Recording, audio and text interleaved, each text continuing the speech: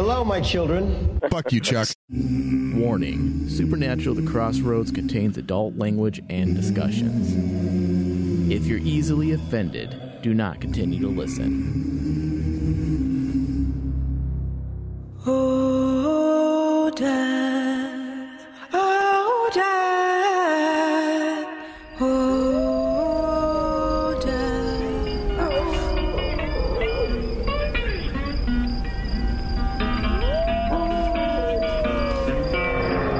I went to the crossroads. Down on my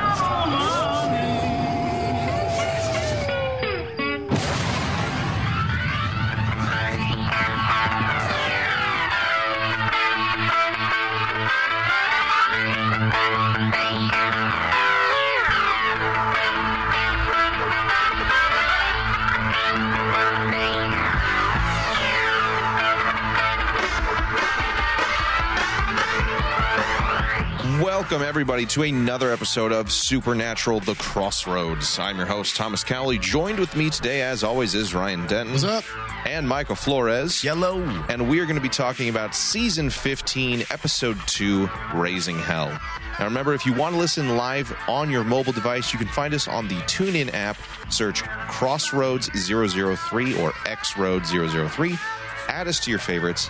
You can also text RMD69 to 50597 to receive mobile push notifications whenever an RMD show is about to go live, and that includes The Crossroads.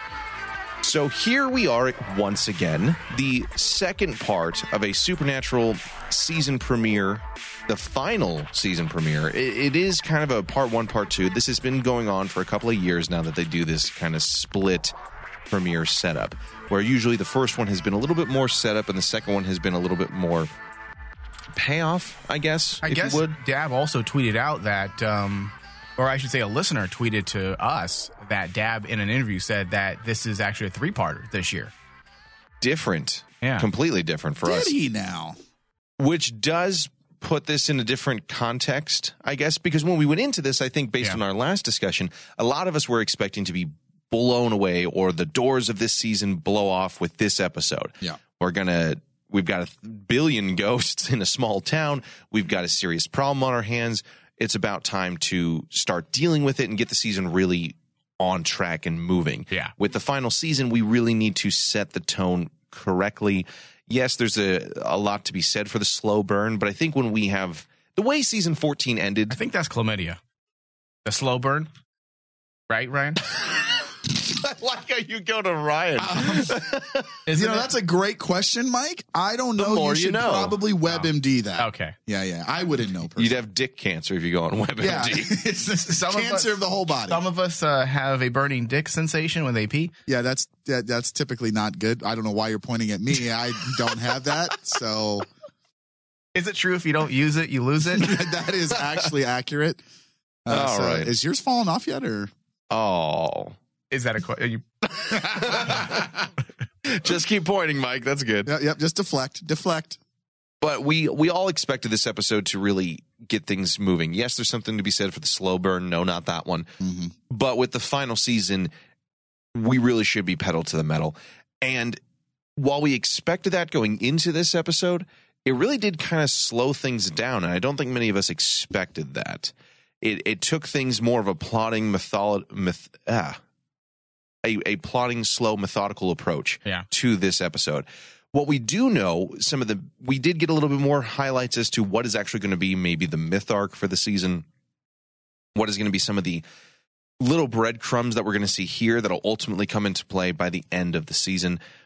Partly being the fact that God is running scared. That was the biggest one to me, the most interesting one to me, that he is panicked, that he's got to change his plans a little bit, or maybe for the first time, something isn't going the way he planned. There might be something to the meta-narrative of when your creations start to take a life of their own in a way. That leads me to believe, too, if he's feeling that way, it leads me to believe that maybe he didn't foresee Sam shooting him. He might not have, and that's interesting stuff that we could play with. And that's the silver lining, I think, Thomas, for me, because there were some things I wasn't quite on board with with the whole idea of Chuck scared. And but then, upon reflection, I'm like, you know what? This suddenly reframes the whole free will aspect. Because if God is running scared and he's injured, this is not a part of his plan, obviously. I mean, unless, again, he's playing a part, which would be just fucking ridiculous. I mean, he does it all again. Yeah, he's the fucking Robert Downey Jr. of God in Supernatural. I don't drop the character till I do the DVD commentary. He's just a dude playing God. Playing a dude disguised as another dude. Yeah. Could be. Fuck, I don't know if I'd be pissed or just laugh at that point. Remember that time I was associated down in San Antonio? Can I holler at you? But I think the idea of perhaps something going the way a way he did not plan, or perhaps his own hubris being a reason as to why he'll eventually have some downfall or some sort of karma comeuppance. With Billy having talked about cosmic consequences, there's a lot of things we could play into this idea.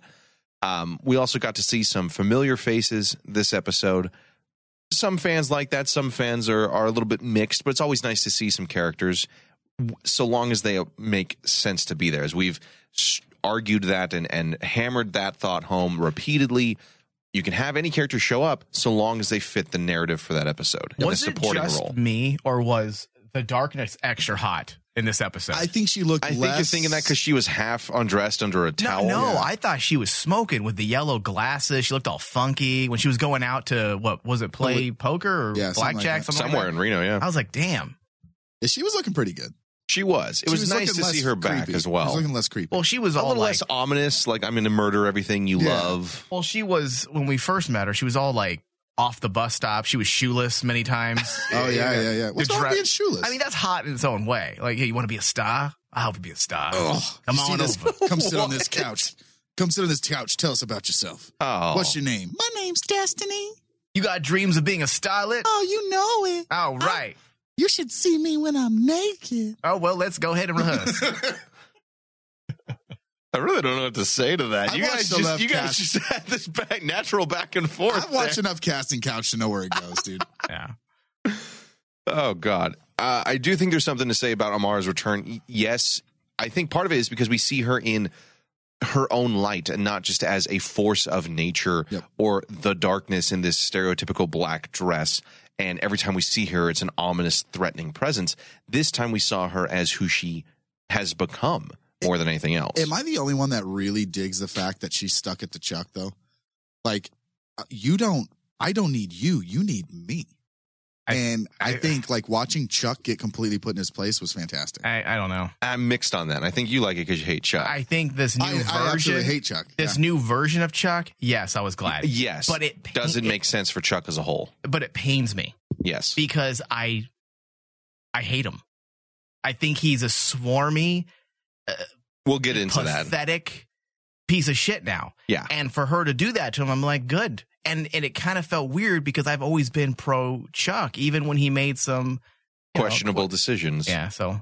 Yeah, that's a greater discussion there. Yeah, we'll get into it. Okay. Another thing that we got was the fact that Cass is unable to heal Ketch.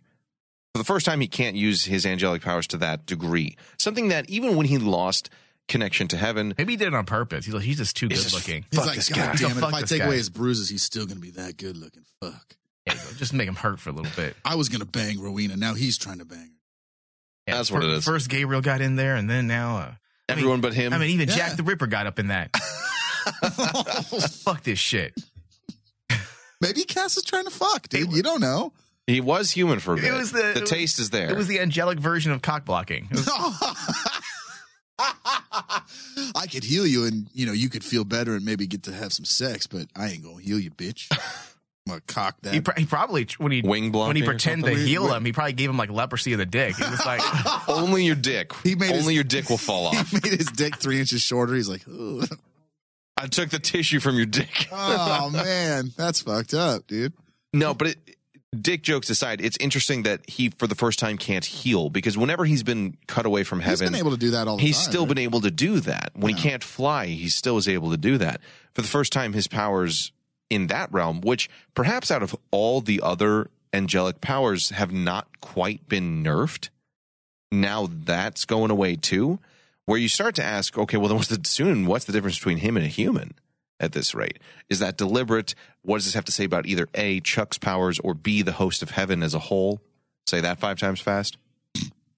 And we also got a new name, Ardat, a new demon who's out for Belphegor. Mm-hmm. Which... hopefully she's a hot demon. Hopefully she got a nice booty. All that. You guys need to like rub one out or something before we continue. Dude. Don't worry about what I do before I come in here. Listen, not everyone's having threesomes, okay? Well, I mean, some of us aren't. Some of us aren't. Sucks to be you, nerd.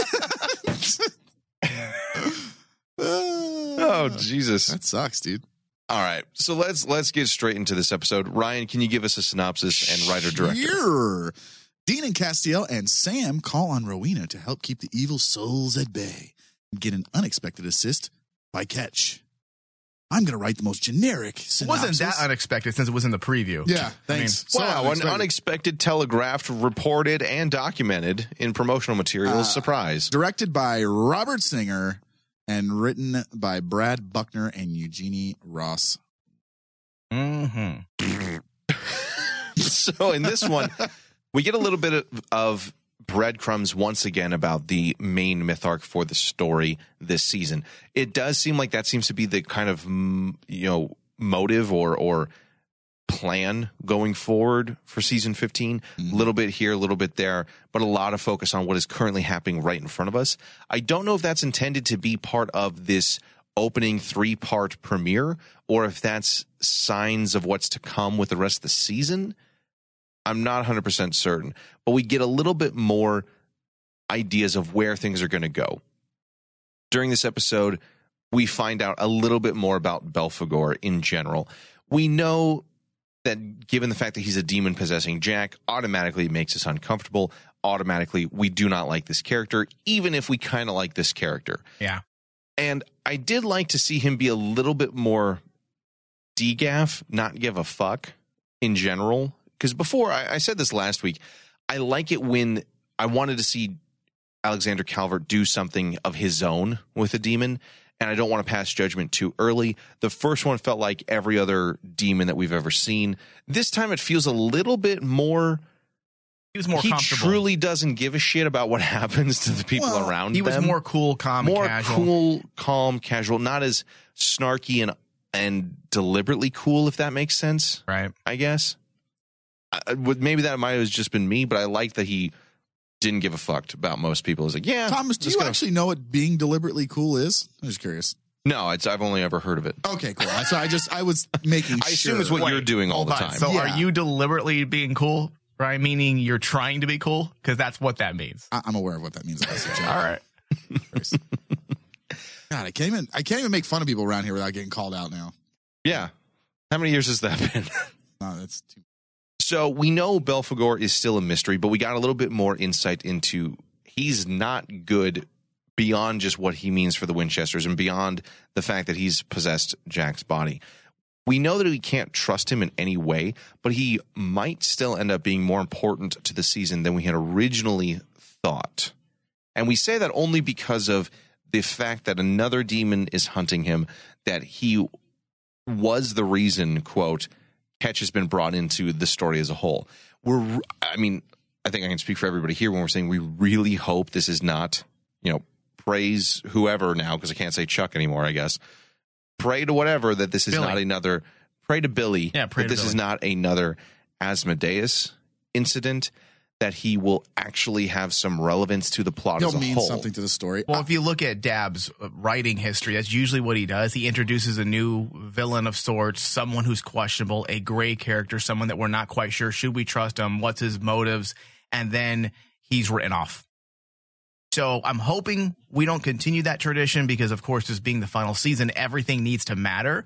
And it did give me a little bit of faith, the fact that they did find a way to bring Ketch into the show by way of introducing the idea or concept that Belphegor is wanted dead because of, apparently, according to this other demon, he represents a threat to humanity. And whether or not that's true or not, It's interesting. It's interesting because why would a demon even care? Why would another demon care about humanity? So that being said, whether Belphegor is to be trusted or not, we suddenly have questions. Well, why would a demon need to hire a human to kill another demon? Yeah, and that's there's another got to be thing. something to that. All demon on demon violence and hatred Happens in Chicago.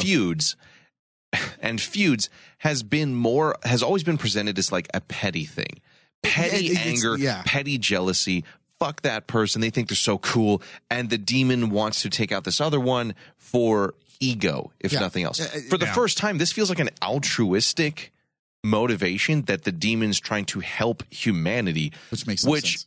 These are the ties of some new narrative threads, perhaps for the season, perhaps for something that has been laid earlier that we're not quite aware of yet. But the idea that a demon would give a shit about humanity is really, really weird, because outside of Crowley and Ruby for the sole purpose of lying to Sam, I don't think I can recall a demon that has deliberately given a shit about a single person, let alone all of humanity. And Crowley's a gray area too, because a lot of his caring for humanity was like to better his self-motivated. So like he's a gray out area. Of apathy towards hell. Yeah, and with Ruby, she was just a secret agent. She wanted to bang Sam. Well, whatever, dude. Well, who didn't, right? Whatever. So I mean, he has washboard abs. But I think the biggest thing here is the telling sign that it is serious. Is like I said a few minutes ago, is why would a demon need to hire a human to kill another demon? Yeah, and that's another thing. And that's what's interesting to me. It just needs to pan out. It needs to turn into something. Yeah. But that right there alone gives me a lot of faith, because if you think of all the narrative threads they're throwing in to this episode, it was a lot. I think when you're dealing with a 3-part, I guess, season opener, I think you can probably spread it out a little bit more than that. But at least they're dropping these threads now, because we can't procrastinate this season. We do have to get the ball rolling. And when you think about it, they have the Chuck situation. They have the darkness situation that was obviously reintroduced into this episode or into the season, because I'm sure she will be of relevance by the end of the season. Then you have the Sam's visions, and then you have Ketch being brought back in. You have Ghost Kevin. You have Jack, Billy, and the Empty. You have Jack, Billy, and the Empty. You have now Belphegor and Ardat.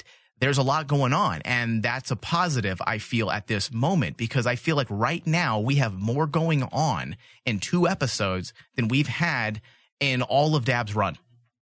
When you think about it. Now, that's a positive, but it's also fucking scary, because that's a lot of spinning plates. Because the pacing has been very off with these episodes. Yeah. So you have shows that are you have 2 episodes that have kind of stutter-stepped, not been entirely intriguing, or I don't want to say intriguing, because that's false. Exciting.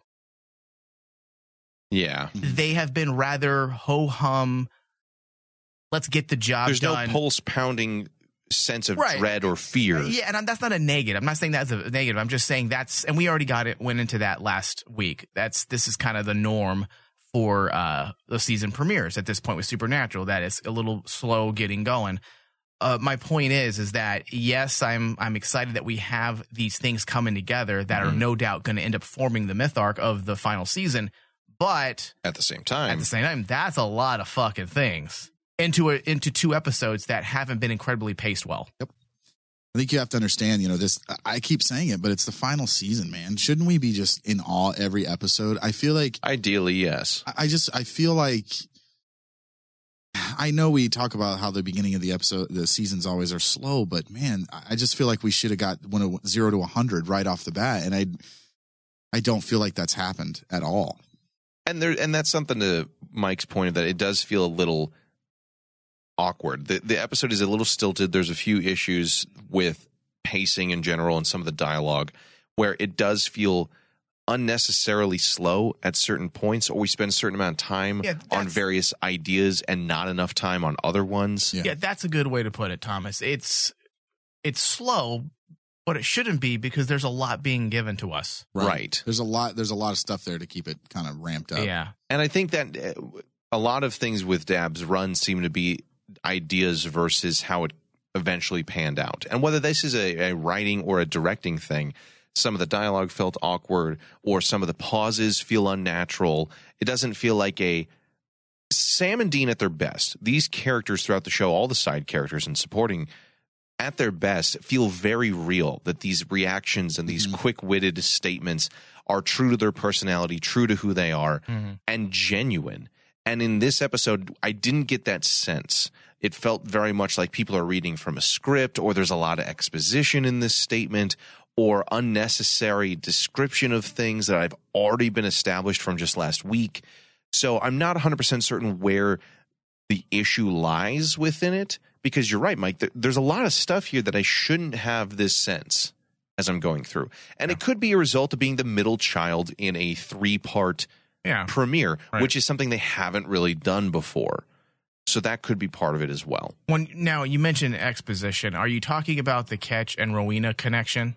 That is one of them, but it's not the only example. That might have been a better example to me of them sitting on something and spending time on this scene, that when I look at it, even if I have fun, even if I enjoy these characters and how they interact, I'm sitting here asking myself, this was the final season. Is this relevant, or could this have been cut from the entire script and not had an impact? I think at this point we can have faith that it will be relevant. Let's wait until maybe episode 14, 15. And then we can start really asking. And then we can say, well, you guys introduced this, and that, and we have 5 episodes left.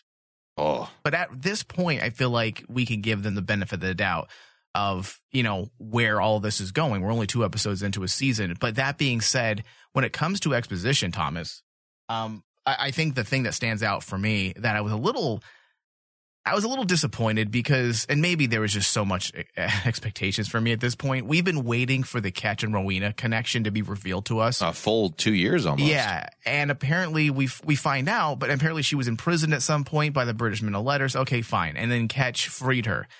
And there was some strange, very awkward sexual vibe going on between the two of them that never felt quite real. It was it didn't feel right. And I'm not sure why. Maybe the chemistry wasn't there. I don't know, because both those characters are extremely sexy. They're awesome. They're badass. I mean, how many times have we shipped Ketch with numerous different actors? Everyone. But then when we finally get it, it was just like, well, that's kind of off. Well, I think the true factor behind that is not so much the actors. I think this is a good example of where your writing has to carry through, because you can't just place characters in any scenario and it will work. Well, last we saw of Ketch and Rowena, and knowing last where they were, Ketch was going through a redemption arc, felt terrible about what happened to Mary, and we never quite got was trying to redeem himself, and was on a borderline vendetta hunt for Rowena, and she had reason to fear and or hate him, last we knew, according to the end of season 13. Now we jump to 15, and it's like, hey, want to fuck on this table? Yeah.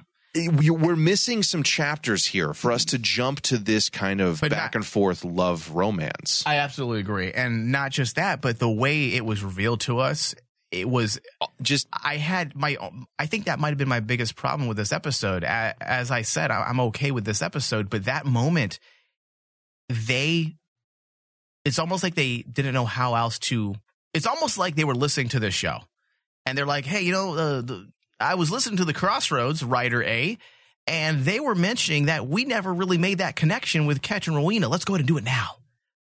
Okay. All right, but how do we do it? Well, let's have them talk about it. Brilliant. Okay, it's done in 15 seconds. I typed it up now. I didn't even look for a second draft or revision. For those listeners out there, Thomas, that might not know the definition of exposition, because we throw that word around all the time. Fair enough. Right there. That's exposition.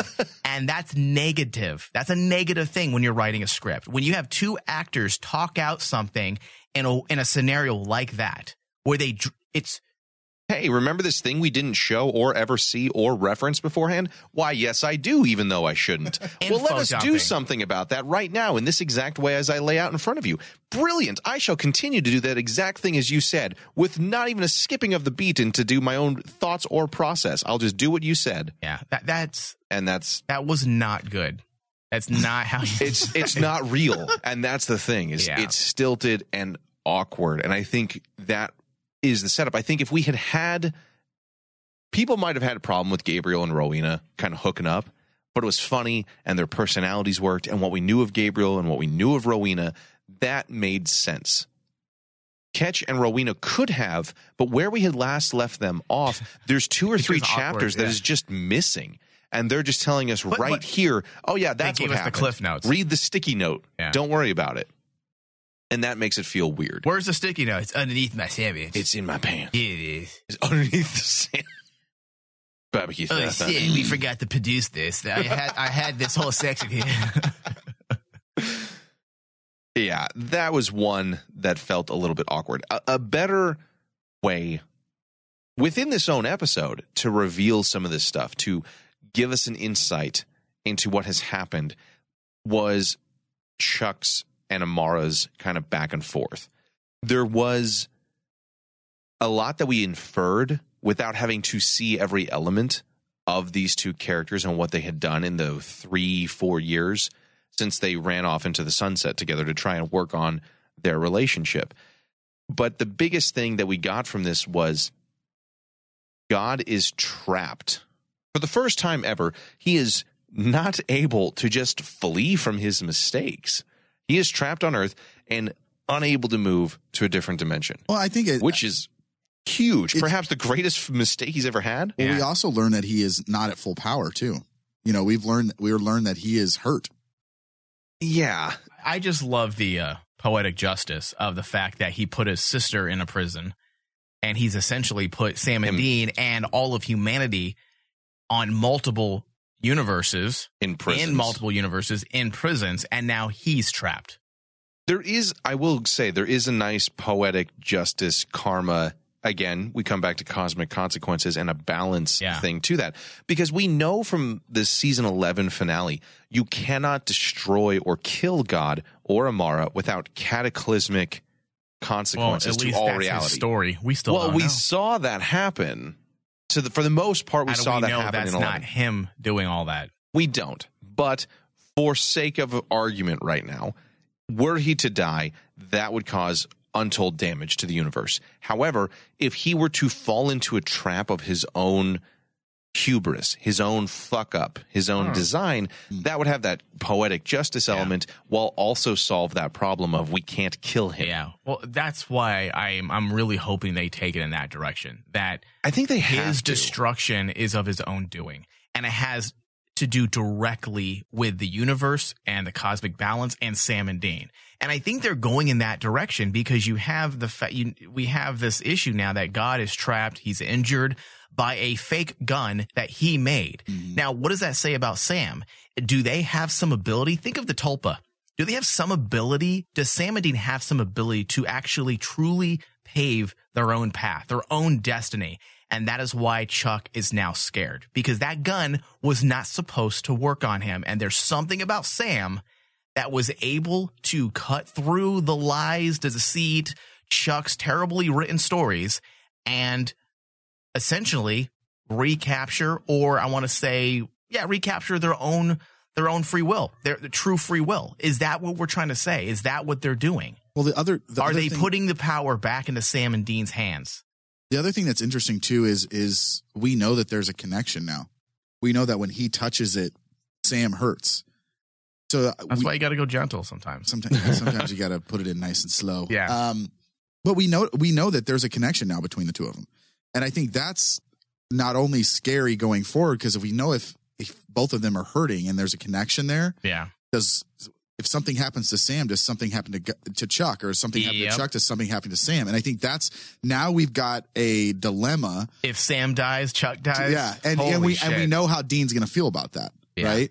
Will you save your worst enemy to save the person you care about the most? And I think I'm okay with that. I'm okay with that because, like what you said, Mike, it's Chuck's own doing. Right, but it has to be something bigger than that as well. Yes, it has to be connected. It would, because we were talking about how one of our biggest dislikes about this reveal that Chuck is the big bad, right? Our biggest issue was it takes away so much power from Sam and Dean, and that the last 14 years they had no power, they had no control. But imagine if through God's arrogance, he didn't really see the threat they truly do represent. and they do have some type of power and control over their own destiny, and now he's terrified. I'm interested to see what they do with this, because this has been a very meta discussion since Chuck's reveal in the end of season 14. If the creator is destroying their lives for joy, which is what any writer is doing. I mean, you write characters who go through pain and tragedy and suffering, unless you're writing children's books.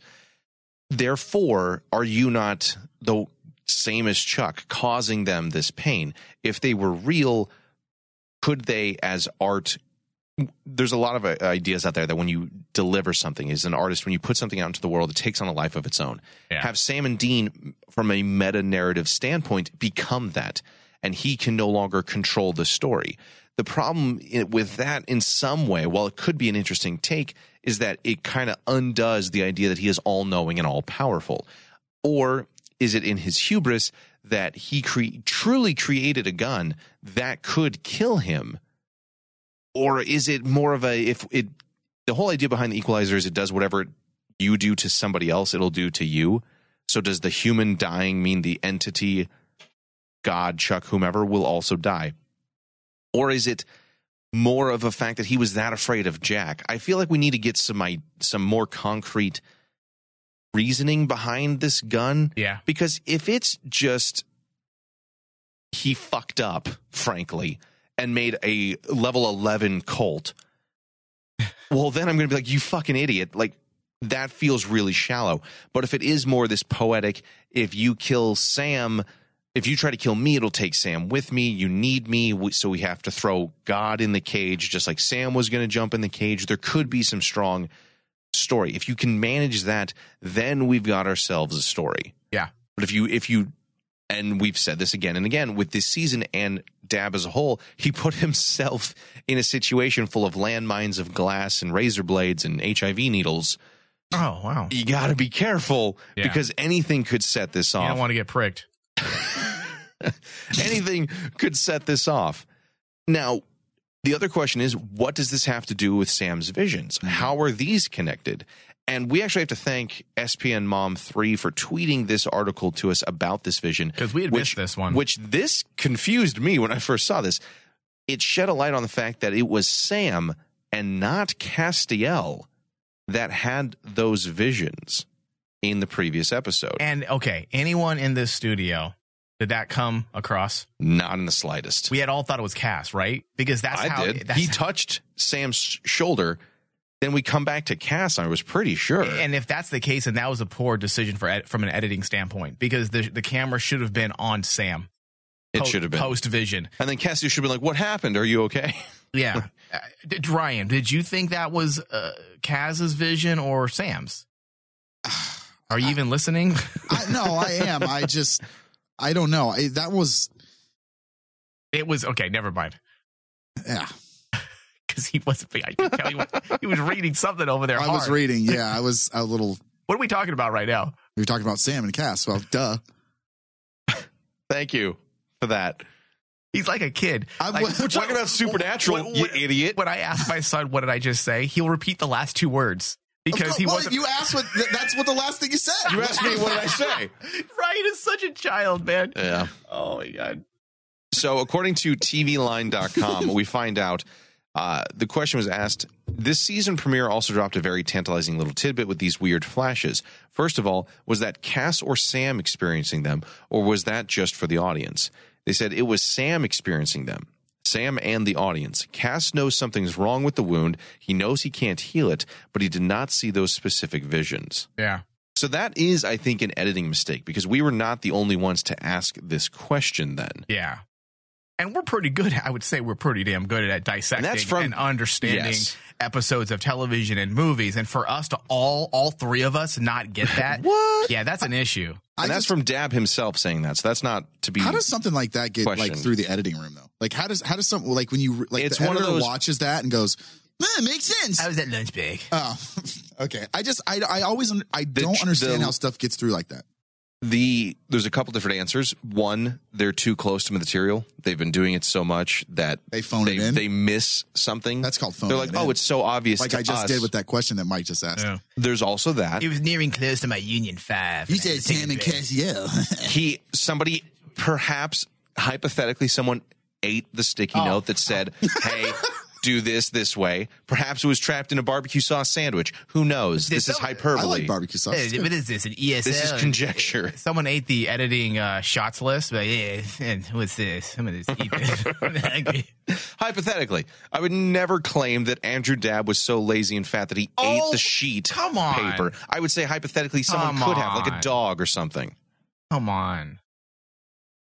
I mean, we imply all the time. We just can't be on the nose anymore. Like, we just can't do that, or what? Yeah. Hypothetically. But whether or not it was Sam or Castiel having these visions, I am really, really questioning now, what does this all mean? Because if Chuck God is scared, it has to be because he didn't see this coming. So is it, as Mike said, the tulpa factor, where something you've created or your belief in this has created such a power? Is it his own fuck-up hubris of creating a too powerful gun? Is it karmic balance? Is it something to do with the fact that Sam and Dean, with it, whether he even realized it or not, by making them the center points of this story, they have more power over him than he realizes at this point? Or is it one of those, the creator is trapped in their own creation and now have to play by the messed up rules that they themselves have instilled? See, Thomas, that is making me hard. Like, I mean, that's amazing. That's what we've been talking about this whole time. Like, you and I need to just take over and start writing, because that's exactly what they should be doing. I mean, that's what Kripke started kind of alluding to. I mean, if you're going to make God bad, that's the way you do it. Make him trapped. Make it poetic. Yep. I mean, that's just... Fuck, that would be great, and I'm hoping they go in that direction. Well, because if that's the case, if you do something to where he's always messed with people's lives, he's left these worlds, as we saw with season 13, completely destroyed and abandoned. Every one of his creations has cried out for his help, and he has just left them. Now, whether or not that worked in season 11 for Carver's run and for all the different philosophical reasons there, here, if it is you're that big of an asshole kind of idea, it's only fitting that now you have to play by these same rules. That is strong literature, great literature. There's great episodes of even Twilight Zone that have that, where the racist had to live in his own world as that race, his own hell. That is hell in many respects. Can you imagine if it ends with Chuck having to live the rest of his life as a human? And never being able to die? With no power. Ooh. I think hell is too easy. I think death is life too easy. Life is hard. Why not make that be it? Life is hard, dude. Look at what happened to Castiel and all the angels. Yeah. Look at how much they suffered when heaven was taken from them. I think it would be interesting to watch Chuck knowing that he has to play by his own rules that he created and watch him get scared. I think because we've never seen God or Chuck scared. I am excited to watch him go down that route of going, holy fuck. I'm like, I did this to myself. Yeah. We'll see. I mean, at the same time, though, we also know that Chuck has been a surrogate, a stand-in for the showrunner at that time. And calling out something like Game of Thrones felt a little too tempting fate, in my opinion, I will say. Do you think Dab's trying to tell us something? Like, is he trying? Hey, remember that other thing you loved and thought couldn't fuck up? Yeah. Because you were wrong, I believe Dab tweeted out that he liked the ending of Game of Thrones. I could be wrong, but I remember there being an article out there. Listeners, please correct me if I'm wrong. Tweet me at Crossroads SPN. But I'm pretty sure he did. And I'm wondering if he's putting himself in that. Do you want to draw that comparison, though? He's doing it on purpose. That much is for sure. Do you think that he's like when the show has always made the showrunner essentially Chuck, and he mentions for no reason Game of Thrones and the ending, he is trying to draw connections because this is why I don't like Dab, because he continues to, there's always a certain amount of, what's the word I'm looking for? I always do it to myself. Self-deprecating humor. There's always a little bit of that with, ever since Kripke, right? Oh yeah. But Dab's Chuck it's overboard. Yeah. And it's fine. It works, but I feel like this is him rolling over, accepting that fans aren't going to like his conclusion. seems Doesn't it seem that though? It does. And that's the thing is that I feel like because he has already said that in interviews. You are literally calling out and making a direct comparison to arguably one of the most hated endings of all time on television. Yeah. And you want to bring that heat your way? You want to stand in that cannon fire?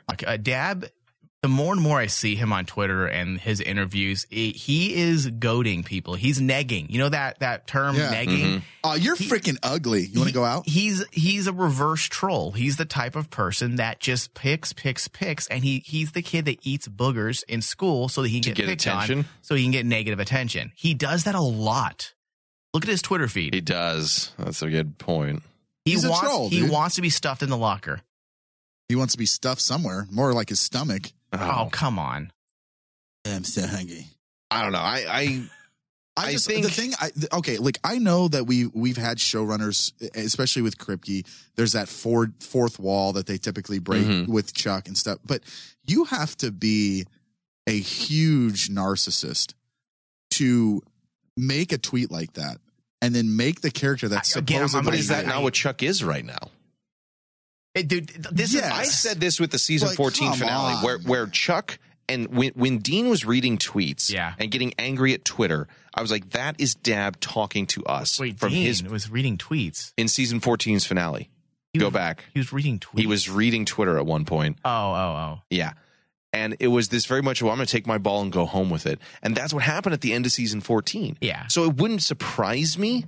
But it wouldn't surprise me that he'd do it. I'm just asking myself, why would you want to? But if the evidence you're presenting makes a strong case for it, it's Eminem syndrome, you know. But Eminem's actually good. If you call yourself out first, then no one else can. You know, sticks and stones may break my bones, but not if I break them first. Yeah. Are we even thinking Dab's that smart? Oh, come on, dude. I mean, he's not an idiot. I mean, he's not the greatest writer in the world, but he's the guy. He could be. He could be leaning into it. He could be. What? If you lean into the insult. Oh, yeah. Not the dick. Okay. Come on. Yeah. Ew. The hell are you guys talking about? But I think ultimately the idea of his own hubris, whether it's Dab as Chuck or Chuck himself fucking up, I think it would be interesting to see him be trapped on our world, having to live through this world as a human. I mean, Castiel brings it up with Dean in this same episode. What if God was just one of us? Oh, fuck you. But what if he wasn't on our side? What if God was just one of us? What if God was one of us? That's what people tune in for. What if God was just a slide? What if it? I feel like that's a song, but I don't give a fuck. I'm going to plagiarize it. So Castiel brings up with Dean this very episode about the situation that they call life. He says whether or not things would have been orchestrated or not, we made our own decisions. And yeah, maybe he set the obstacle course, but we got to choose where we wanted to go. And when things didn't work out, that's called life. I think if Chuck is doomed to stay here forever, that would be a kind of nice comeuppance. Yeah. That life is fucking hard. And now you're stuck having to deal with it. There's no escape. There's no figuring out. You got to make it work, dude. I like that. But more importantly, the Castiel-Dean interaction, other than feeling awkward because Cass is still mad at Dean, it feels a little weird with the stakes as they are right now. But when he says to him this idea that whether the obstacles were set, they still got to make their own decisions, the question then comes up, does this fix the idea of free will as it has been presented since the beginning? What do you think, Ryan? I think if we see Chuck struggling more with his power and everything, I think, yes, it will fix the fact that they will be able to make their own decisions. No, not that. Like, no. I misunderstood the question then, if that's not what we're talking about. No, like the fact that, okay, Castiel talks with Dean about their actions and free will. Right. And the way it's set up, it feels like they're posing a philosophical question opposed to a definitive statement on free will. Yeah. And free will has never been a philosophical aspect. It's been definitive. It was tangible. It's a thing, yes. Sam and Dean bucked the system, and they made their own destiny, forged their own path. Right. And now with that discussion, it turned into almost like an interpretive discussion, using Castiel to pose a philosophical look at it, and then using Dean as a way to say, no, it's either black or white. Yeah, and I'm hoping they don't just leave it at that. I'm hoping that this isn't their attempt to rectify that situation, because everyone knows that it does create a big question mark. What does this mean for all of Kripke's run, Gamble's run, and Carver's run if free will was never a real thing? Because as we've said and droned on since the season finale last year, it's important. Well, it takes away all their actions. It is what the show is about at its core. How the hell we have team free will? That's what we were calling it. Yeah, so I'm just nervous that the writers, in an attempt to deconstruct Kripke's original plan of free will, and turning this concept into more of a philosophical idea opposed to something definitive and concrete. And I'm hoping that's not what they try to do. And then never go back to it and say, yeah, this is what it is. I'm just upset that Dean got really pissed off at Castiel when he brought up like stuff that I don't know why, but this is real though, Ryan. This was that a Destiel moment? No, I just when he's all, we are real. Oh, yeah, what's real? And he's all, we are. Yeah, that was a little bit. That was a little over the top. Was that playing to the Destiel fans? I think so. I think the thing that I expected them to start making out after that. Like take off the jackets right there. Give me your angel blade. I'm gonna put that tie around your neck. What? I'm gonna walk you around like a dog. Come here, you little bitch.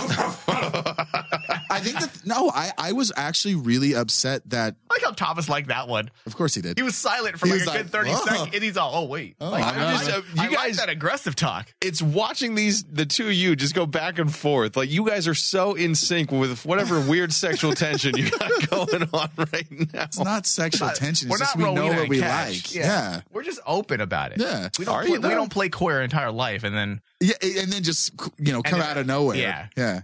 We don't shock the world. Yeah. Trust me, the world wouldn't be shocked if I came out as queer. I think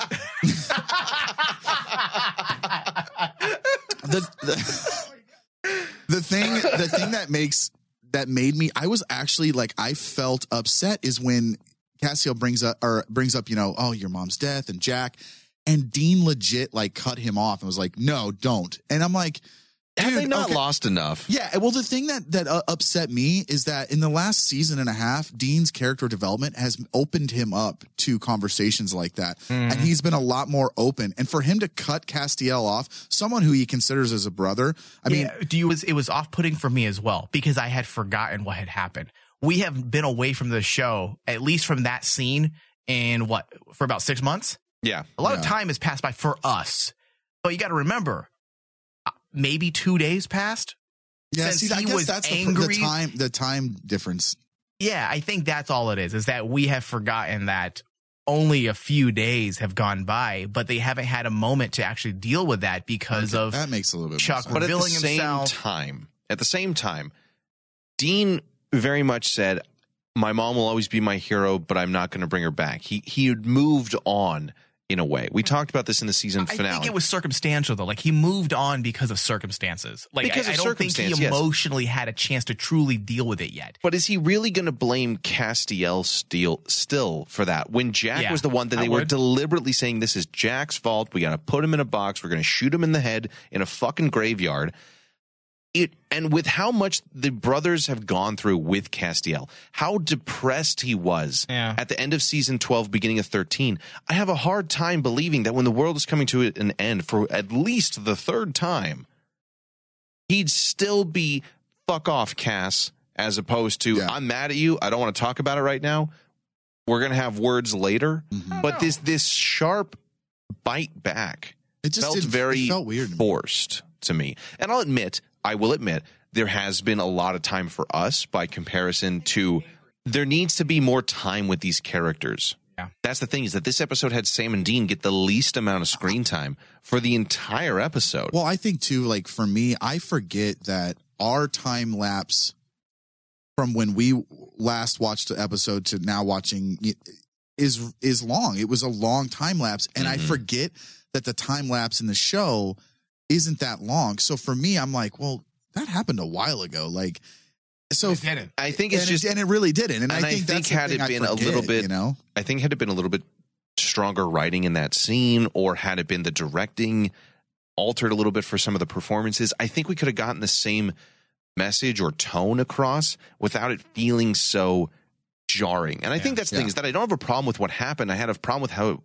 felt with the direction more than anything. And that's a directing thing. And yes. well, a lot of the issues that we did have with this episode can probably amounts to that. Yeah. It's a lot of directing choices that don't quite make a whole lot of sense. Which I feel like is a big shock, going from, I felt like the strength of last episode was the directing to an episode that was kind of just going through the motions. Yeah. It's weird. Yeah. Now, for those of you guys who want to hear more about all of these discussions, you guys can subscribe to our Patreon page, not only and get all the additional episodes, all the additional behind the scenes stuff that we do, but you also now have a chance to win a Dean Winchester 6th scale figure by Quantum Mechanics. When you pledge to our videocast here, you're going to automatically be entered in a drawing to win this thing. Your name will be entered as many times as the months you are a subscriber, starting this month. If you are already a videocast tier subscriber, then you have already been entered into the drawing. And for today and today only, we have... That's a mistake. Oh, okay. That was for the first day. Sorry. You've already been entered into the drawing. So if you have been a tier fan, a videocast tier fan for a while, you're already in there. If you start this month, that'll be your first entry into the contest, all the way up until the contest ends, which is going to be April of next year, 2020, giving you, what is that, about 7 or 8 entries, depending on how we do the cutoff exactly. But you have a chance to win this fucking sweet-looking Dean Winchester 6th scale figure by Quantum Mechanics. So if you're interested in that, and if you want all the additional content that we do every single month, head on over to patreon.com/RainmanDigital to subscribe. Now, Castiel and Dean's bit, whether or not we agree with how it felt due to time, Castiel, I think, once again, is going to be kind of an interesting, what's the word I'm looking for? A radar as to how the rest of the universe is being affected by the events this season. To which we see he does not have the ability to heal Ketch. Now, at first we realized with the equalizer gunshot wound to Sam, that makes he can't cure that. That makes sense. That is something far more powerful. It's directly tied to the most powerful entity that they knew of at the time, next to Amara, maybe. The idea, though, that he cannot cure Ketch's simple gunshot wound is really interesting. Now, he's cock blocking. I thought we covered it. But there's two different lore elements that could describe that. One, it has something to do with God himself. Is it that God's weakened and therefore angels and all of angelic entity, all light-based entities are subsequently weakened? Or is it that we know his powers are basically tied to heaven itself? Is heaven even closer to teetering off the brink from where they were in seasons 13 and 14? And it has to do with his connection to them. Is the host of heaven in peril once more, or really never got out of it, except Jack made some pseudo angels at the end of season 14? But really, either way, it shows us there is something wrong with the universe. And I think, because when I look back, they never would have called the ambulance back in the day. That would have been too many names. That would have been fake paperwork. Oh, I'm an FBI agent. It would have been very, very complicated. Yeah. So to deliberately bring out the fact that Castiel can't heal him, and apparently it was a severe enough gunshot wound that they couldn't patch themselves, it is a deliberate touch to Castiel's messed up, something with his powers or the universe as a whole is messed up. Is this directly connected to the gunshot? Is Chuck slowly losing powers, like a lead poisoning or something? It has to be not that, actual right? lead poisoning, but like conceptually. I got that as all connected. It has to be, when right? Cass said he can't heal Ketch, I feel like heaven falling apart, God being injured, it's all connected. So it's just all of it is the answer then. Yeah. I think it'd be interesting to see, and this is wild speculation time, we've had all the gates, all the doors to hell blown open and a bunch of spirits and entities and souls get free. We've had heaven say that if things get any worse, all of those souls will fall down as well. A bunch of ghosts just running around.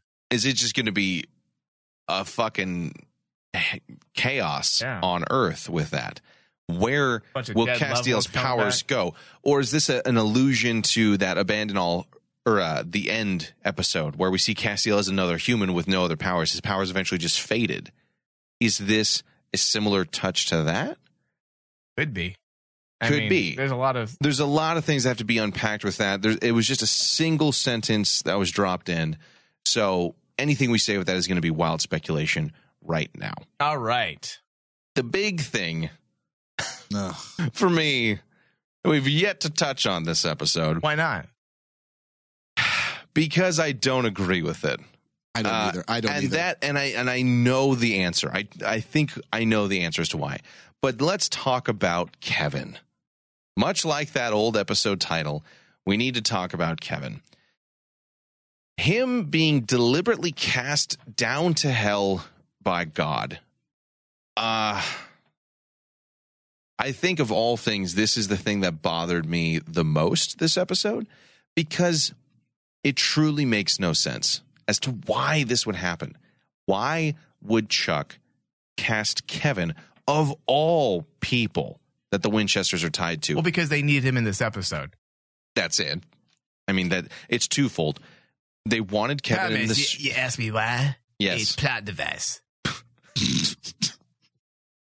Does that answer your question? It does, sadly. It's just plot device. I figured, hey, how are we going to bring him back? What if we just brought him back? We just had God, not be on the side. And then have, for some reason, him cast only Kevin. Just Kevin to hell. Is it because God hates Asians? See, I look. Is that what we're saying here? Oh, that's fucked up. I looked at this. If God was one of us, he'd be racist. I looked at this as, okay, God did this to fuck with Sam and Dean, right? But by that logic, he should have done it with John Winchester. When he married just 5 days ago. Well, when he found out that Sam shot him in the graveyard, every one of the people that were supposed to go to heaven that were close to them should have went straight to hell.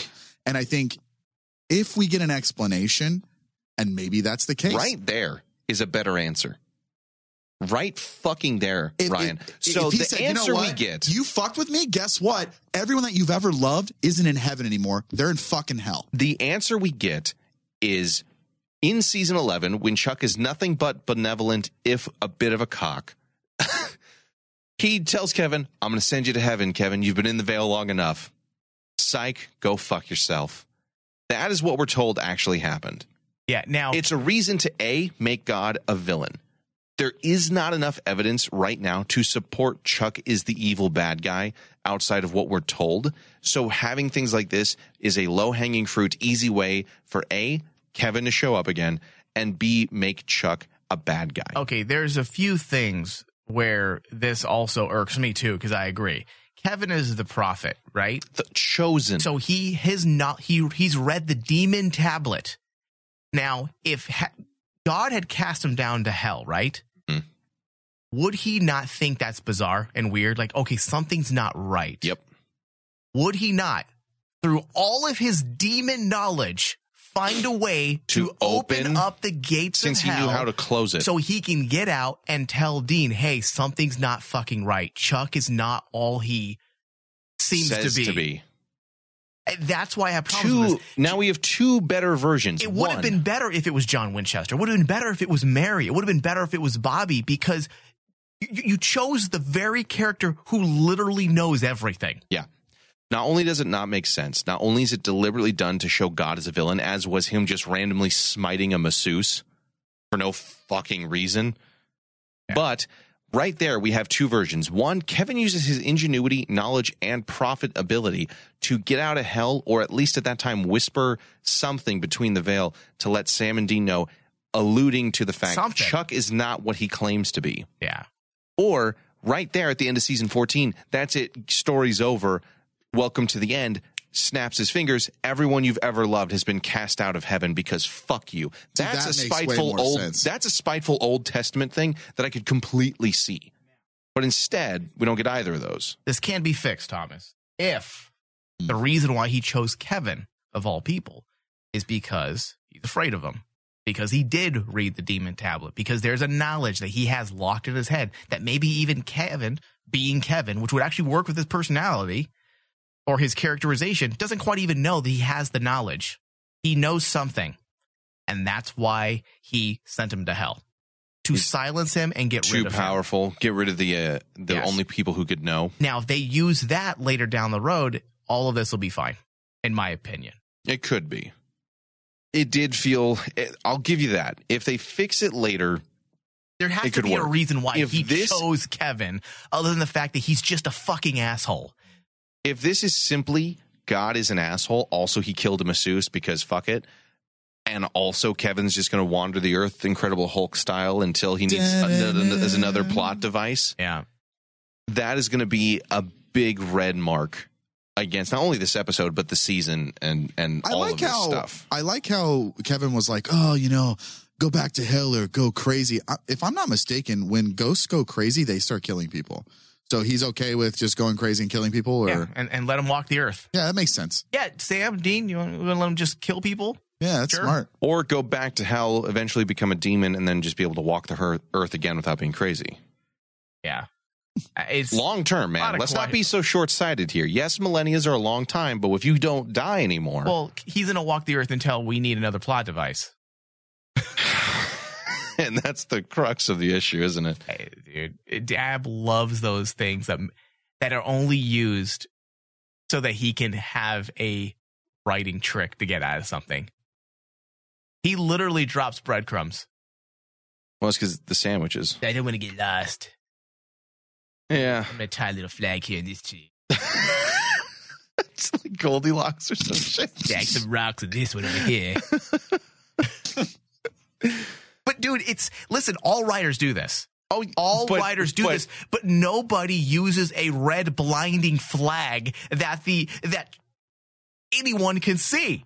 There's street signs, and then there's a fucking painted road with a guy going like the Air Force control, like, hey, this way, left, billboards, horns, the whole fucking thing. Sarah Gamble, Carver, they were E.T. dropping Reese's Pieces. Right. I hope you guys see this. Dab is those sign flippers that work out on the side, side of the road, trying to get you to buy a new car or a cell phone. Hey, guys, hey, we're gonna. I want you to make sure you understand. Kevin's gonna come back. He's important. Maybe not. I might decide not to. Also, refinance your home now. I saved 15% of my car insurance by switching to Geico. Yeah, it's just obvious and painful. That's my problem, because writers do this all the time, and there's nothing wrong with it, but it's so fucking blinding. Yeah. Yeah, I mean, it is. There's no other way to say it. It's a little bit blinding. Okay, really fast. Nicole Clark, I want to read this because she had a response that's actually decent when it comes to free will. She says, I always looked at free will as a choose your own adventure kind of book. God knows where each choice will lead, but not necessarily what our choices will be. Now, that's kind of what Castiel said today, or this episode. Yeah, pretty much. But the thing is I don't like that, because that's not free will. Those are still choices that he gave you. Just like in those books, they give you maybe 7 options. Those are still options that are presented by a higher power. Yes, but is that not free will? You have the will to choose whatever you want. But they're limited choices. You can go here, you can go here, and go here. Those are still the choices. Well, at the same time, if I choose to jump off a building, I'm not going to just fly. I'm going to hit the ground. You know the outcome. That doesn't mean you didn't have the free choice. That outcome was allowed by the person in the position of higher power. Let it be God in this scenario. Do you get what I'm saying? I get what you're saying. I can see the argument, with Sam and Dean, they killed fucking fate. Do you get what I'm saying? Like, it doesn't. It's not congruous with previously established canon. Yes, it was always a thing that they made their own goddamn decisions. Yeah. And now they're literally what Dean said. They're rats in a maze, or mice in a maze. What was it? Rats in a maze? Something like that, yeah. Whatever. Kevin Trans in a maze. Oh, that poor Kevin, man. Yeah, it does not mesh with what has been previously built upon over the years. And I'm okay that's why with- it needs to be addressed. Yes, because I'm okay with reworking canon. That's fine. But Rework, do don't just not- claim it's different. right. All right, with that, let's get into some final thoughts. Ryan, what did you think? Any other things you wanted to bring up this episode? Honestly, this is something that after I watched the episode today, the first thing I thought is, wow, that felt like it was edited all over the place. And I typically don't have that feeling, mainly because I don't get as technical as you guys do when I watch the episode, but I felt like it was just all over the place. Mhm. I don't know why I felt like that. Watching the episode, I was just like, hey, all right, we're still here. We're still in this town. Like, it was really weird to me. I laughed at the Rowena and Ketch exposition. I thought it was funny. It was funny in a bad way, unfortunately. But I did like them, kind of swooning on each other. I thought that was pretty funny. Right. I tell you right now, I fucking hated Jack the Ripper. I thought it was stupid. Why? And because I hated the way he acted. I also hated the fact that now Ghost... Well, he probably hates you. Well, fuck him. He's a piece of shit. So in 1888, I'm glad he died. Anyways, I hate the fact that ghosts used to be this creepy, mysterious thing that didn't talk. And now all of a sudden they're Victorian aged, can talk like they're amazing instead of being these crazy mentally... And they're holding Democratic meetings. And Democratic meetings. We're here at the Ghost Book Club. At Meredith's house. Lovely spread. Love what you've done with the place. That is literally what it was, and it was fucking... Jeffrey, wait your turn. It was fucking horrible, dude. I hated it. Ghost having a meeting. What? Like, who thought of that? Who said, you know what? Hey, man, what about ghosts having a meeting?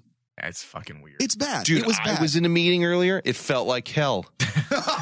Let's do that. Yeah, and I think ultimately, because you and I were talking about this off the air, Thomas, ultimately, I think that's probably why we feel so awkward about this, is because these don't feel like ghosts. And it's because we've never really dealt with ghosts. They turned ghosts into stooges. Who were pulled from that's the hell. thing is, so ghosts were always souls who stayed behind and then would become corrupted and go insane and do their traditional ghost things. These are souls of human entities who are being tortured and horrendously maimed in hell. So really, ghost isn't an accurate title. It's lost souls more than anything else. That's what they should have done. We would have bypassed this whole weird like ghost angle if they had just called them escape souls. All they had to say was they're lost souls. Same rules as ghosts. Iron will take them out. You can shoot them with rock salt. It won't kill them. You can't banish them to hell. Like, you could have done all kinds of solutions to this. They're in the process of turning full demon. This is the rules. But if you don't solve this problem quickly enough, they will go crazy, and then you have all these other ghost problems. See, fixed. Bam. The weird strangeness. 5 minutes. Yeah. It threw me off. They were complete stooges, and I typically it was something that I just couldn't get over. Like, it was the whole episode. It was all I was thinking about. I was like, first of all, everything we've ever seen about Jack the Ripper is he's this methodical, creepy, guy who was some type of, doctor who did surgical cuts on women. Chop happy. Yeah. And now you've turned him into Mo, Larry, and Curly. Like, it didn't seem right to me. I'm trying to think, but nothing happens. Yeah. Like, it just didn't make sense to me. I love Ketch. I think him showing up was cool. I dig him. We all know that I love. I think they should make a rom-com spinoff with Ketch and Rowena. I'd watch it. Yeah, it'd be called like Ketch and Rowena, like that. Catch Rowena. No, Ketch and Rowena. Oh, like Chase and Amy. Yeah. Got it. No, that's cool, dude. Yeah. Kevin Smith comes to direct. Yeah, I like that. Yeah, makes sense. But they fuck in it. Oh man, it's rated. It's R on show. HBO. It's on HBO. Fuck yeah, dude. I better see some. All right. Instead of like Chasing Amy, it'd be more like Zack and Miri. Oh yeah. I'd watch that one too. Lots of anal. Oof. Wow. Jay Muse has an anal scene. Yeah, that makes sense. Oh my God. Witch's brew. I don't even know what that means, but I don't know, man. It's magic Viagra. By hearing what we said earlier in the show that it's a 3-parter, I'm I'm going to be easy on this one because I was watching it and I was just I was the whole time. I'll be honest. I was the whole time. Obviously, Jared and Jensen are awesome as Sam and Dean. I can't complain about that. I think the one thing that threw me off was Dean's. But I think since you guys explained the time lapse for us, time lapse in the show, it makes a little bit more sense. So this one, I'm going to give a 60. So you're rating this one higher? I'm going to give it a little higher. It was a little bit better than the really? opening. I thought it was a little bit better, only because Catch is pretty fucking cool. Yeah.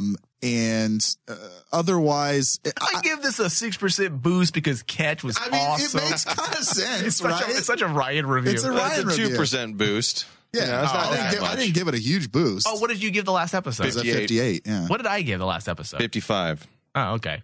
Yeah, so I didn't go massive. Now, these scores could change if the third episode, if this is a true 3-parter. As we said with last week's, this one might have affected. And that's true. I mean, it would not be the first time we've done that with if it is a 3-part opening. So, all right, Mike, what about you? Final thoughts? Anything you want to add that we didn't touch on? I kind of already gone into the free will aspect, but I'll just harp on it again really fast for my final thoughts. Free will was never a philosophical question or concept. It was a definitive in thing. Supernatural. It was universally felt and tangible. The Winchesters' actions were felt across the universe, bucking their perceived destinies and throwing a middle finger at anyone that tells them otherwise is what the Espion was really about at its core. And if you turn this into something philosophical and left for interpretation, the show will lose its soul. So I'm hoping that was just there to create discussion and to get Dean talking so we can understand how he's feeling to get inside his head at that moment. I had problems with the darkness, this cosmic being that was so hurt because she was tucked away without any care, like she wasn't important, and now she's just dismissive and bothered by God / Chuck. Yeah. I mean, 3 years changes something that she was struggling with for a millennia or since the dawn of time. Her entire motivation for season 11 was to get her brother's attention. And now she hated him. Yeah. She loved him. She loved him and she wanted his attention. And now she can't be bothered by him. That doesn't make sense. It's strange. Yeah. Problems with Chuck. Chuck was this introspective, neurotic, self-deprecating individual with a bit of narcissistic self-importance sprinkled on top. That's who he was. It worked. He was a fucking writer. That's how a lot of writers are. Yeah. Now he's this hack, swarmy, petulant, entitled child. Angry. I get that he was playing a part. Right, I guess that's what they're. I guess, but not in 11. But season they 11. took everything that made this character intriguing and charming and flushed it. Yeah, and no matter how it shapes up, it will go down in history as the biggest character assassination of all time. Well, in my opinion, because Chuck was a likable character. Now you could still make him a baddie and make him charming and make him likable, make us maybe empathetic to his narcissism. You could. They could very do easily. That. You could still have him be this guy who really didn't care about people without turning him into a child. He's acting like a brat. Or better yet, he's acting like a brat now. Better yet, if he's a writer, what better way for him to give him a reason as to why he abandons all of his creations? Because a writer never thinks it's good enough. Right. If you create, but you always fuck it up somehow. So you try again and again and again, and it'll never be perfect. It'll never be what you want. And you hold it to your own standards more than anybody else, and you're always unhappy with it. Wouldn't you eventually throw some drafts in the trash? Right. Carver's version of Chuck, I felt worked. Yes. That's the Chuck we should have got here. Yep. Someone who, hey, I failed. You know what? I'm done. I'm done. You don't like what I'm doing? You don't like that I'm controlling things? I'm done. Yeah. But they turned him into a child. They turned him, a child who knows he's caught. What is that? Oh, Is that fixed? Yeah, There we it's go. That's better. I don't know what happened. They turned him into a child who knows he's been caught, and he's going to do everything spiteful now. Mm-hmm. It's out of spite, and nobody is going to feel for a character when it's out of spite. I feel like they're trying too hard to make God The villain. I think they're trying to make us hate him too quick. Yeah, absolutely. And again, I can't really say it's bad writing. Maybe I can. I think with Kevin you can. With Kevin, yes. I'm talking about with Chuck specifically. Because was that not? You could say Dad made an excuse. He's playing a part, and you can always say that. Well, he was just playing a part. He was just playing a part. I disagree. But you take everything that was good, everything that Kripke did with this character, everything Carver did with this character, and you turned him into a shitbag. I don't know. And I feel like it could all work. And I'm really trying to walk that tightrope between fan and critic. And It's honestly, hard, I won't know until it's way later. Until it's over. I won't know until it's all done whether or not this was good writing or just me upset about what you want. What I think Chuck should be. Yeah. But honestly, going over this, once, it doesn't come off as good. No. So what do you give that one? Oh, this episode was terribly directed, and it was an awful script. The story, I thought, the overall story, there's a lot of interesting things they're throwing in there, and I'm intrigued. But if you have to break this down academically, the script was some of the worst from Buckner, and that's sad because Eugenie Ross Lemming and Brad Buckner have been improving for a while. They were on fire. They were on fire. I think we rated all their episodes last 2 years very high. High. Very high. So I don't know what happened with this episode. I found myself bored. I was looking at my phone, which never happens when I watch Supernatural. Mm-hmm. The pacing was weird. The directing choices was weird. I don't know what happened. I feel horrible that I'm saying this right now. Awful. I feel like I'm not the fan I should be, but it wasn't a good episode. No. It wasn't. I'm going to give it a 47. All right. Which is still, not bad. It's still a yellow, Yeah, it's still a... For us. Yeah, it's not bad unless it's below 40 for us. Yeah. Yeah, piggybacking a lot on what both of you said, it feels like they're rushing to make Chuck the villain by him just casting Kevin down. And I couldn't help but physically groan when he's like, yeah, when Chuck cast me down, it kind of gave me this bad boy rep. And that screamed where we are at right now in some ways. I do agree. I think some of the ideas can work. The poetic justice of God being trapped in a creation, in a trap of his own making, is great. A lot of good ideas. That the people he's always made the heroes are now heroes against him. But I think we have to be very careful about how we do this, because when we rush forward with these, Kevin got cast down just for shits and giggles, apparently, that he smites this masseuse, which just still bothers me. He just kills someone arbitrarily. For no reason. That Amara is changed from this I love you, but I hate you, brother and sister. What was nice about Amara and Chuck was very similar to Lucifer and Michael, which Sam and Dean were always able to overcome. I love you, I hate you sometimes, but we will always choose each other, while these more powerful entities who created and destroyed the universe couldn't quite get there. And that's what made humans better. And now she's dismissive. He's a petulant child. It is a character assassination, not just for Chuck, but almost for Amara, too, depending on how they continue to write her. The ghosts in the daylight still don't quite work for me. The directing is bad. The writing is stilted and heavy with exposition, and it just felt lazy, and that is a low quality.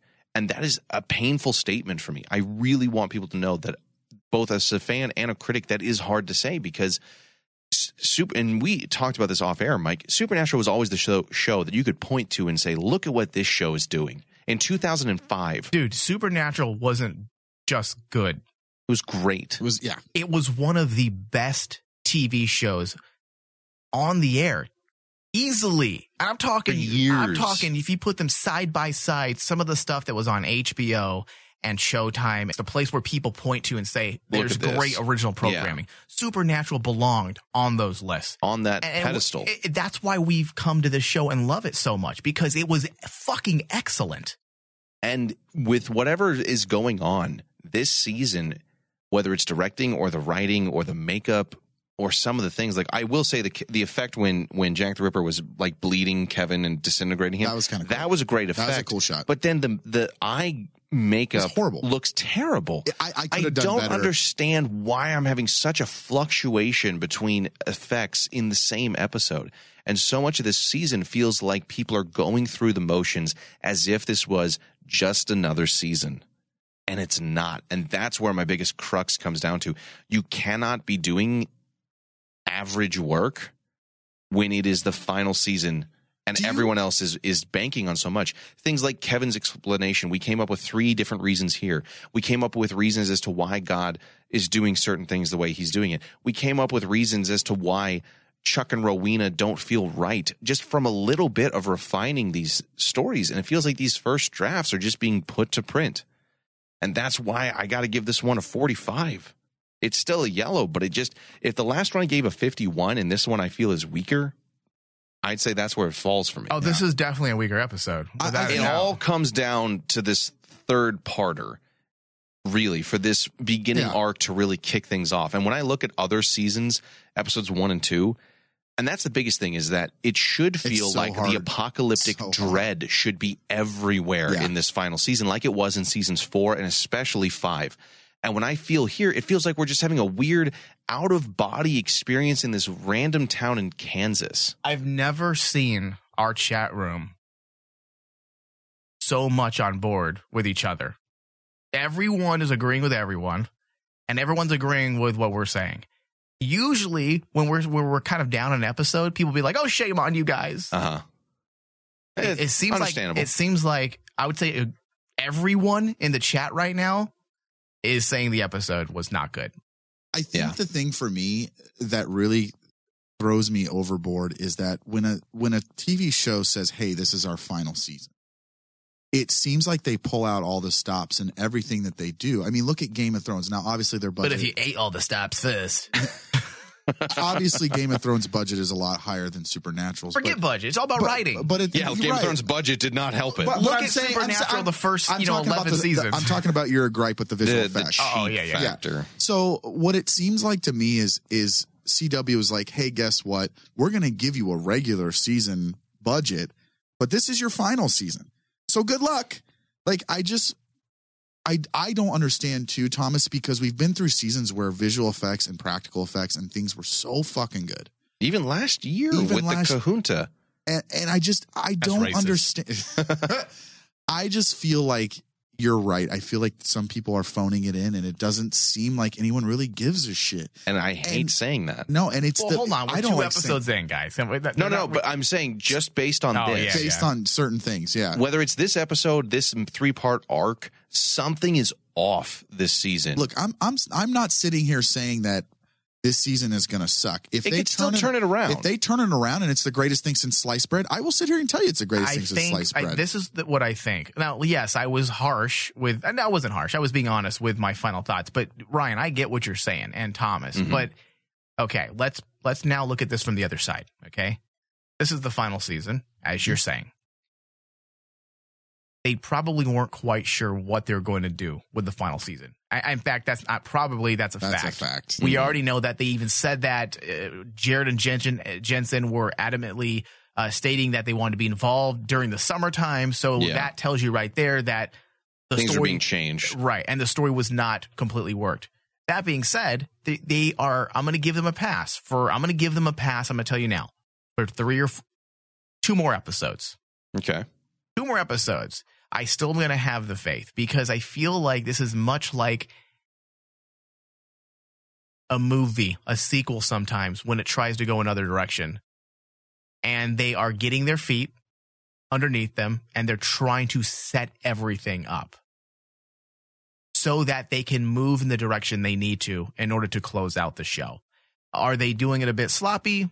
Yeah. Mhm. But look at everything they're giving us in the last 2 episodes. They have given us a lot. As I said, it's been paced poorly. Not enough in the first episode, then a bunch thrown into this episode, and it just doesn't feel right. However, we do have it. We do have it. We have been given all of these new elements, these things that will no doubt be used to form the myth arc for the final season.